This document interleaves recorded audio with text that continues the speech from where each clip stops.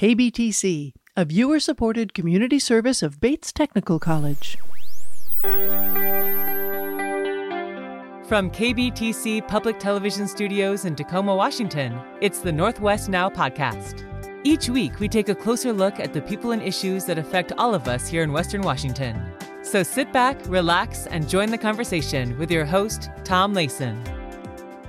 Ours is the world's second largest ferry system, 49,000 riders per day, a vital link across the Salish Sea as Western Washington's population explodes. But years of underinvesting, management that didn't plan for a wave of retirements, and jobs that just didn't provide the quality of life they used to, all combined to put the ferry system in an historic crisis. Patty Rubstello is the person in charge, and she's our guest next on Northwest Now.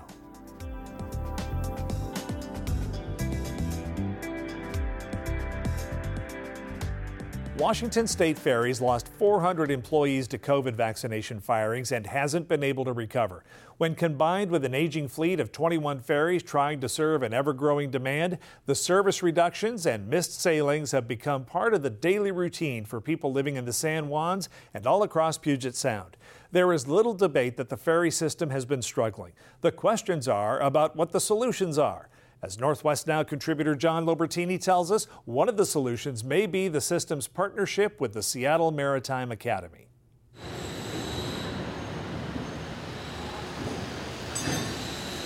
The flood of rush hour commuters spilling off the Tacoma says a lot about the popularity of the ferry. Stacy Starr is one of them 5 days a week. It's pretty peaceful. It really beats sitting in traffic in a car on I-5. Like, that sucks. But for all its magic and convenience, the ferry system was vulnerable even before the pandemic. And today, operators are still struggling with delays, cancellations, and uncertainty. Yeah, definitely Thursdays and Fridays are, I have them X'd out on my calendar. 33-year-old Fernando Benitez learned to expect the unexpected. That's not going to Bainbridge those days, because when I come back from work, it's very likely I have a delayed ferry. Delayed in many cases because there were not enough people to keep these boats moving. Ian Sterling is with Washington State Ferries. You know, there's this worldwide shortage of mariners, and that leaves us competing with the oil companies for tanker operators, with the container ship folks, even with tugboat companies. Right now, our biggest shortage is in licensed deck officers, so captains, mates, that type of a thing. By most accounts, Washington State Ferries has been underfunded by the state, but Governor Jay Inslee's recently proposed two-year budget includes $46 million for staffing, terminal improvements, maintenance, and new vessels. And over the next decade, that's more than $1.1 billion. The Seattle Maritime Academy is among those training the next generation of merchant mariners. So in addition, some states and local government regulations may contain regulations that are stricter than the 608. These jobs are now full-time, no longer seasonal, and the state is covering tuition costs for those who can't afford the two-year program. There's even child care assistance. But surrounded by more glamorous tech jobs, appealing to young people has been a tough sell, says Dean Bateman, Associate Dean of Students. Part of our challenge is reaching into communities and talking to kids younger and planting the seed of these are great jobs. These are great opportunities. You can travel the world. Washington State Ferries is doing business with an aging fleet, 21 boats, and the Tillicum is more than 60 years old. The bidding process looked promising for 5 new electric ferries, but that fell apart and new bidders are being sought. Ian Sterling. We have some boats on the drawing board. It takes 2 to 3 years to build a new boat once you push go. We're just about there right now, and then we'll start building new vessels. The first won't be complete until 2027. Until then, repairs and maintenance are going to be needed to keep 3 other ferries moving. You know, they've got the fast ferries. I think that's a good thing. At the new Coleman Dock in Seattle, we caught Bruce Huff waiting on a return trip to Bremerton. Maybe putting a few more of those on. We might not be sitting here right now if there was a fast ferry earlier in the morning. The to-do list is daunting. Staffing, we're told, won't return to normal until midsummer, and routes like the Anacortes-Sydney won't make it back until then either. For Northwest Now, I'm John Lobertini. 2023 is shaping up to be an important year for the restoration of full ferry service. Joining us now is the top official at the ferry system, Patty Rubstello, the Director of Maritime Operations. Patty, thanks so much for coming to Northwest Now. You know, we talk about the ferry system, and it really is one of those iconic things here in the Northwest. I'd put it right along the Salmon or the Space Needle or any of those things, which is why I think we love it so much. And I also would say, too, why passions run so high when things are going sideways, why people are going so cuckoo. And I'm sure you have felt your share with that over the past couple of years with COVID. In looking at your updates, you know, the news actually is trending pretty good lately. We had 100,000 more riders last year, so that seems to be going up. Crews are getting trained. I know you wish you could push the easy button and have them all show up tomorrow. So I guess, you know, when, and I'm going to use air quotes here, when do we get back to normal, do you think? Yeah, it's really hard to determine that. You know, we've got a lot of things in the works. As you mentioned, we got different training programs. We've been hiring folks, but so much is predicated on, you know, people getting through those training, taking tests, and it's a process. And unfortunately, I don't have a crystal ball that's, you know, signals to the perfect, here's when it's all happening. But I think definitely in this calendar year, we're going to see most of the service back. If I forced you to pick, and I know the answer is both, but I'm forcing you, are you more equipment and gear limited or more human resources and people limited? Well, right now it's both. I know.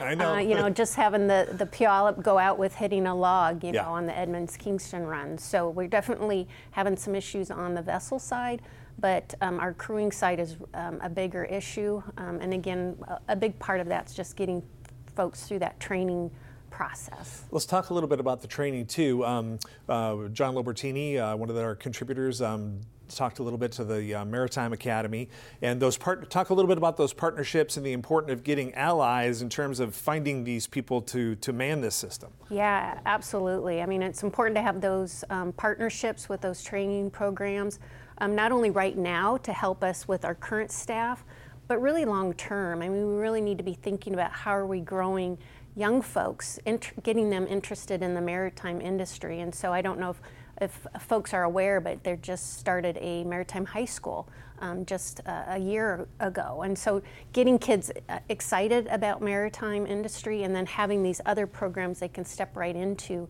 to get those certifications and then come on board at Washington State Ferries. I'm probably going to date myself a little bit in terms of asking this question, but set me straight. Maybe give me a little history and tell me what changed and what you're trying to change back maybe too.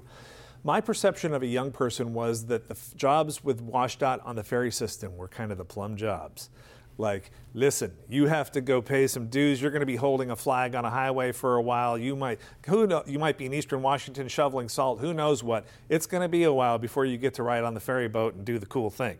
And then I keep reading, though, that changed over time. The working conditions got to be really tough. Scheduling was a nightmare. You were part-time forever. You really couldn't lock onto it as a position and a job, and you really couldn't aspire to it. It was a hard pathway.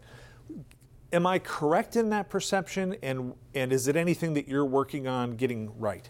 Well, the history with a lot of the positions at Ferries was you kind of got into it because your dad was in the industry or your uncle, and so most people start really at the bottom level, and then they work their way through. So the culture that we have is you endure. You know, my dad did it, I do it. That's just what you do. But I think with today's newer generations, I mean, they don't want to put up with the part-time work or the on-call, as we call it, where you're never sure whether you're going to have a full paycheck or not. I certainly wouldn't want my kids to have that kind of a job. So that's one of the things last legislative session, the governor and the legislature have now funded us where we don't have on-calls having that situation where they're never sure whether they're going to have that paycheck. So we're trying to change some of those historical ways of how we employed people. In addition, we're funding training. I mean, that's a new concept where we don't... In-house. In-house. Yeah. Yeah. Well, and we use our partner organizations as well, but we're actually paying for their time to go get training and to get the training itself, because that training can cost like $10,000. And like for a single mom, how do you do that? Yeah. If have those resources. And to build upon that too, there's training to be a deckhand and matriculating up, and then there's training to be a captain or a mate or a navigator or maybe one of the top guys in the engine room, where the body of knowledge required and the level of experience with our tides and deadheads, as the Puyallup found, and all the other elements of a very dynamic environment, weather, you name it, start to come into play. You can't just say, hey, we're going to start a training program and yay, we've got new captains. No, this is a years-long process. Talk a little bit about some of the quarterbacking and offensive side players. You can't just draft a quarterback or a wide receiver. Those are special players. Talk a little bit about that. Right. Yeah, it does take a long time. And in particular, we call it ordinary sailor. That's kind of entry level onto the deck. For them to move up to being a captain takes 5 years, and it takes a lot of that training. As I mentioned, it costs and it takes time. Now, a lot of the requirements are Coast Guard driven, so we don't have control over that, but at the end of the day, we want people to be safe, and we want the right training so that they can safely navigate those boats back and forth. So yes, it does take time, but I'm excited with our programs that we're offering. We've got a lot of interest, and we're going to see some really good results. I know you could pull out a big spreadsheet right now, probably trifold schedule in your boats, cross-referenced with your routes, and really take the deep dive. But give me, I guess, a thumbnail sketch of what has been restored that people have been clamoring for and what's still out there to be restored that's kind of on your radar right now. Sure. We first started up in the San Juans, so we do have San Juan service fully restored except for up to Sydney during the summer. That's really going to be our last route that we implement. And since San Juan's, we've then done Bainbridge and then Mukilteo, so those are back to full service. We were hoping to get Edmonds Kingston. We started that first of the year. Single boat, right? Well, it's to 2 boats. Okay. However, the Puyallup that was on that route that's right. Is now out, and we don't have a spare boat to put in service. So once we get that trialed service and then restored, then we'll move to the Triangle route, which is the Fauntleroy-Vashon Southworth. Get that to 3-boat service, then Bremerton to 2-boat, Port Townsend, Coupeville to 2 boats. Okay, and you're thinking 2023? We're thinking 2023, and again, a lot of it depends on how many folks we can get through those programs.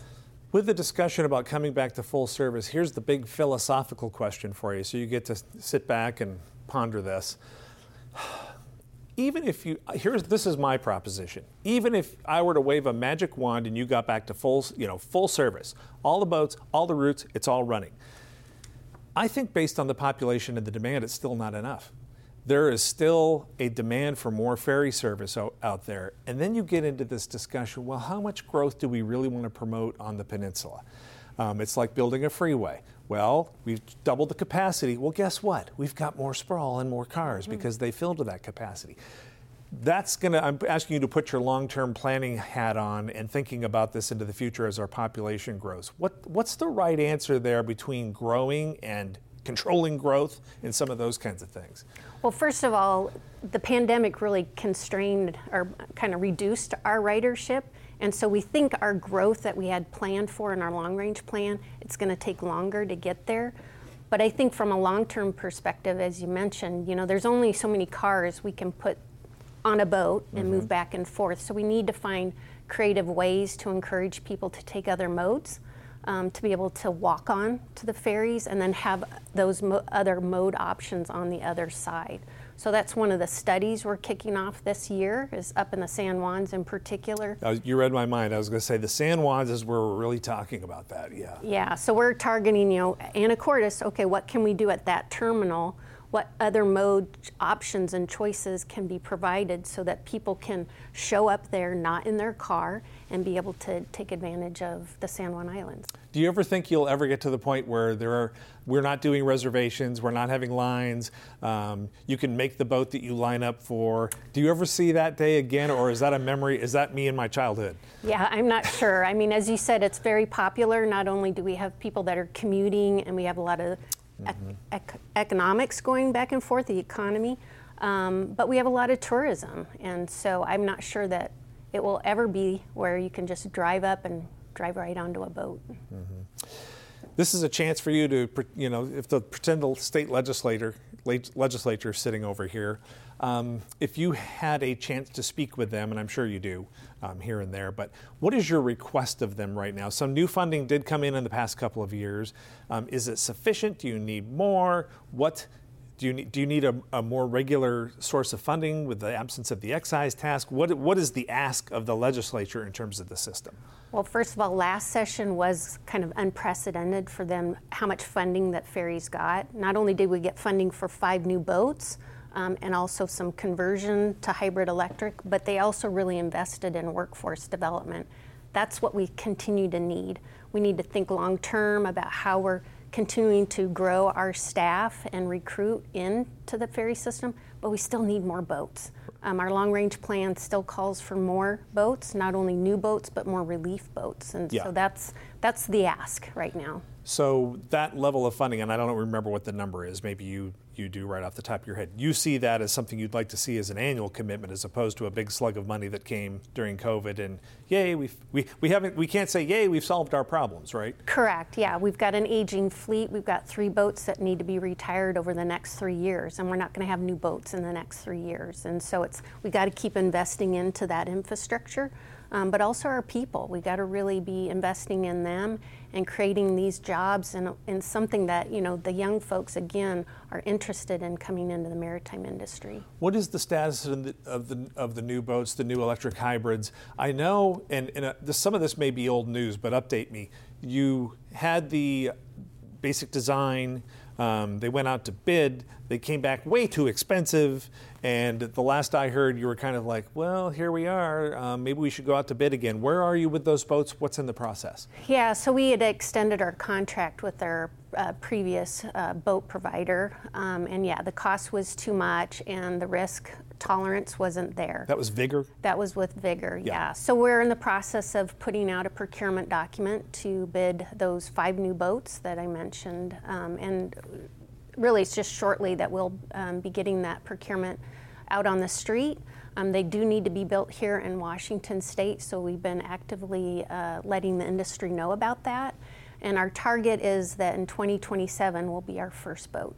After you got that feedback, did you have to respec them at all? Are they toned down? Are they still the same boat you wanted? What did you have to do? Yeah, fundamentally still the same boat that we wanted, but going with design build, we might see some innovation that gets brought depending on who bids on it. You said 2027, you think, for the first one? That's what we're targeting, yes. Talk a little bit about exactly what they are. I mentioned just throughout the term here, electric, they're hybrids, so they have a couple of different power sources. Just talk, if you would, about what the shiny new boats will be in the next 5 years. What can folks expect? Yeah, they'll be hybrid electric, so they will run on electric batteries. However, we still will have diesel engines as backup. One of the things that we are investing in is shoreside power, so when our boats come into dock, they will get recharged, the batteries will get recharged, and so it's good for the climate, it's good for the air quality, it's going to be good for the wildlife in the water because they'll be much quieter. Talked a little bit about the boat infrastructure, which are, that's your high profile, cool thing everybody points at. But I think it's sometimes underappreciated how much infrastructure has to go into surrounding that boat fleet. I mean, from the repair facility and backup boats and the docks and the piers. Coleman Dock just came online. It's kind of a shiny, new, cool thing that people can go down and observe and see as a result of some nice progress. What else is rolling out in terms of other, if you will, cool stuff that's coming online, other terminals? Well, as I mentioned, that shoreside power, although I don't know that that's cool, but that's definitely needed. We're in the planning phase right now at Fauntleroy Terminal, so that one is just at risk with seismic issues as well as the sea level rises. We're having challenges at that location. So that's our next terminal that we're targeting. We also have new toll booths that are going to go in up at Anacortes, and we're doing some ADA projects as well. Let's talk a little bit specifically, too, about the San Juans. They've come up a couple times in the discussion we've had so far. My perception is that those folks have, I don't know about uniquely, but maybe disproportionately suffered a little bit during the past couple of years with the difficulties with service. Have you been in a dialogue with the folks at all with the San Juans? What are they telling you? Have they are they still your friends? Yeah, so I think we're still friends, Okay. although they're not always happy with us. But yeah, it's tough. They're an island community, right? And their only form of getting on and off transportation-wise is through our service. And so it's been a hard row for them. But we do have ferry advisory committees. And one up in the San Juans, and so we actively share with them where we're at, what we're doing, taking their input and suggestions, and really hearing where they're at. Any changes that are coming as a result of those? I mean, I know the push is to get back to normal, but are there any improvements, or in this process, have you had kind of any aha moments with the system and all, where you've said, you know something, we did it this way, then weren't able to do it for a couple of years, and this was our workaround, and it actually worked better. Have you had any kind of revelations that have come out of this process? Nothing major. The big thing up in the San Juans is we've known even before the pandemic we need to rewrite the schedules for up there. And so that's an effort that we're launching here in the next few months, is to start that community engagement and involvement on that. I think the other thing that maybe I've realized is we've just pushed to try to eke every second out of the service, to just maximize service. And that's where we end up having challenges when, let's say, the fuel truck doesn't show up, or you can't pump the sewage fast enough. You know, and you get those little moments that quickly take you off schedule, and that's frustrating to the customers. I mean, they really want on-time performance. And those tend to cascade. They if you're definitely too do. tight, you end up with there's no slop in there. You're not going to make the regular sailing. Now you're behind all day. And it's not just that boat, it's the boat that's right behind it as well. So That's one of the things I've heard, is that cascading effect. So that's an interesting operational point you bring up, that maybe was a little bit of that aha moment for you, that as opposed to trying to run it so tight, if there's a little air in there, we can adapt. Right. Yeah, Yep. Interesting point. One of the things I read in your weekly newsletter, which I recommend people, if you're interested in the ferry system, to take a look at, it's very good.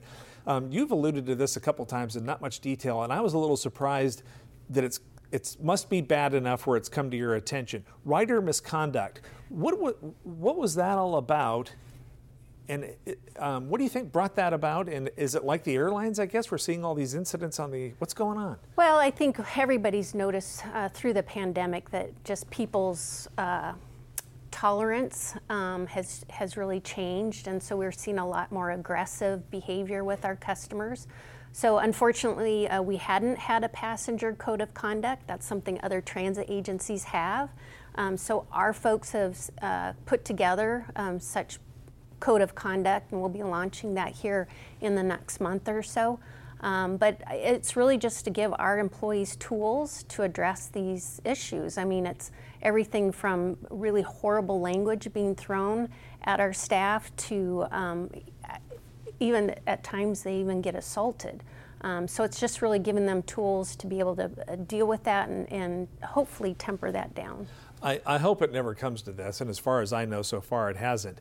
Do you ever see a day when law enforcement is, they're going to be on Sound Transit, here and there, scattered through the system. Do you ever think that'll come to the ferry service?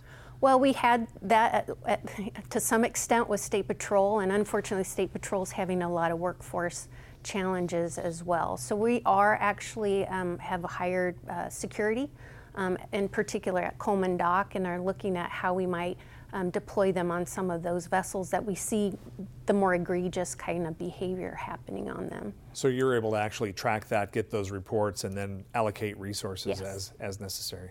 Yeah. Want to swing it back to this rider advisory bodies that you have that are providing feedback to the ferry system.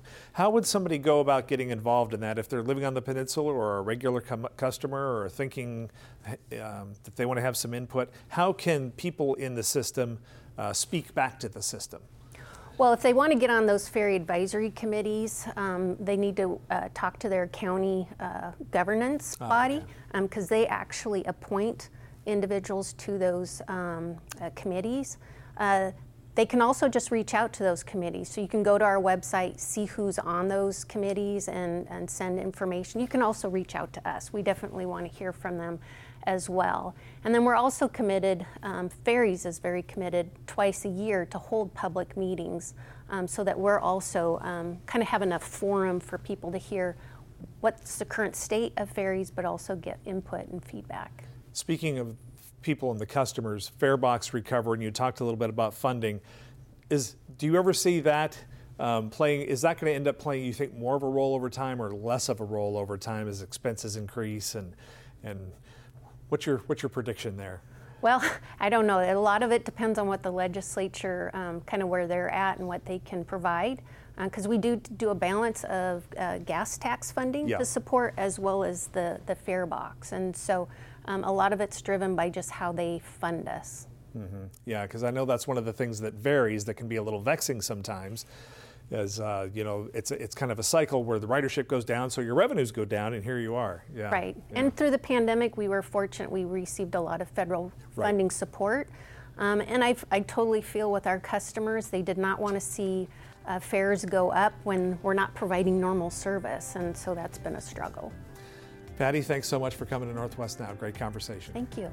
The troubles with the ferry system are so vexing because we care about it so much. The bottom line, there's no other way to put it except to say it's iconic, like Salmon, the Seahawks, the Space Needle, and Mount Rainier. And that's why we all wish Patty Rubstello the best and thank her for her time here on Northwest Now.